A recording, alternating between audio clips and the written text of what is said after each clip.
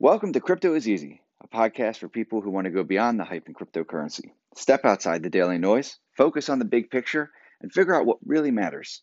Usually, the stuff you don't hear about on Twitter or the news. My name is Mark Helfman. I'm a top writer on Medium and Hacker Noon for Bitcoin and cryptocurrency topics. In Crypto is Easy, I provide exclusive content beyond the information I publish on my website and other outlets. If you like the podcast, read the show notes for a link to the Crypto is Easy newsletter, or Google Crypto is Easy. In my newsletter, I offer a unique perspective and insights on Bitcoin and altcoins so you can make the most of this bull market. You'll also get my take on some promising smaller cap altcoins you probably have not heard of, as well as occasional guest posts, interviews with notable people in the cryptocurrency community, videos, podcasts, and articles you may find useful. Unless otherwise noted, everything you hear in my podcast will be my own thoughts and opinions, and none of it should be construed as financial advice. Relax and enjoy the ride. Happy weekend. Sometimes people ask me why I don't talk more about altcoins, dive into projects, and share my portfolio. Occasionally I do. Most recently in the November 18th, 2021 update, which you can get by scrolling down and tapping the button below. I prefer to keep my portfolio to myself, as you can hopefully understand. If you're looking for altcoin ideas, read my altcoin reports and my advice for alt season. You can get both of those links by scrolling below. As far as analysis goes, don't worry about the altcoins. They still follow wherever Bitcoin goes. Not every altcoin exactly at the same time, but the general trend always points in whatever direction Bitcoin's heading. So it has been since altcoins began. Bitcoin tells you everything you need to know about the direction of the market. Today, its price is $59,000, down 8% since my last weekend rundown. In that rundown, I ran a poll asking whether Bitcoin's price will drop below $50,000 anytime before December 31, 2021. Answers were yes, no, or I choose not to respond. 70% of respondents said no. My answer? I choose not to respond. A drop below $50,000 would seem reasonable. Any price down to $40,000 would not surprise me. We've seen bigger drops in more bullish circumstances than we see today. If that happens, on-chain data suggests the market would recover within months, something like July 2015 or March 2020, and a few other times when the market conditions were strong, but the price dropped a lot, quickly. Everybody freaks out, and 2 months later, we're back to even and off to the races. At the same time, today's market has a ton of momentum. Don't dismiss the possibility Bitcoin's price shoots up quickly, soon, possibly to its market cycle peak. All previous market cycles ended roughly the same as this one's playing out, as you can see from the chart that I provide below. It's a trading chart below.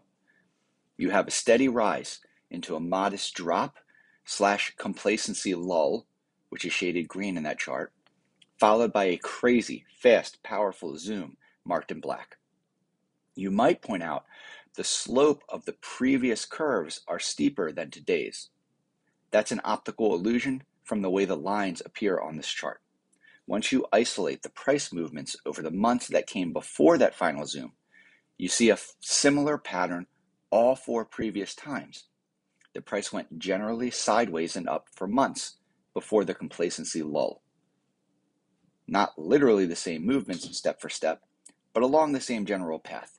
And you can see that in another chart I provide below that compares all 4 of those previous cycle peaks to each other.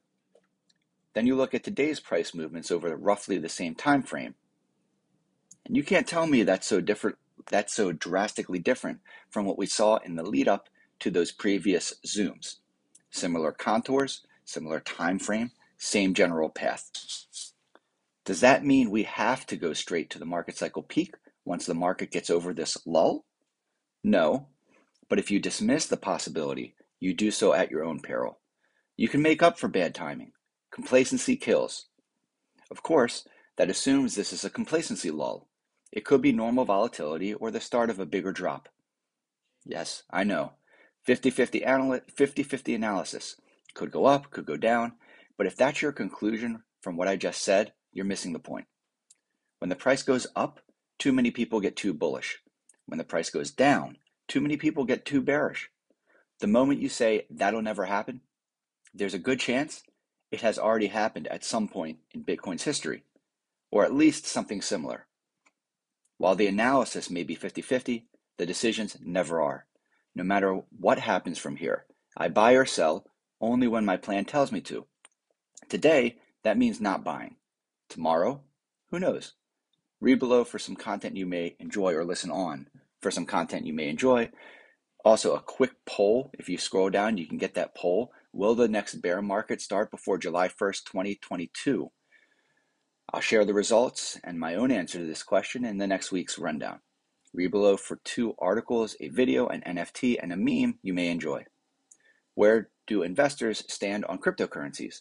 Faith outweighs fear, a new survey finds. Bottom line, a survey shows 73% of investors plan on investing in cryptocurrencies in the final months of 2021. In other words, now. My take, that matches my personal experience. The question is, how many of them will sell and how quickly will they do it? Why we care. On-chain data shows strong holding among people who bought in May 2021 and earlier, while people who bought over the summer already started selling to people entering the market now. Can new buyers sustain their enthusiasm long enough to overwhelm this profit-taking from short-term buyers? We shall see. The answer will determine which way the market goes in the coming weeks and months.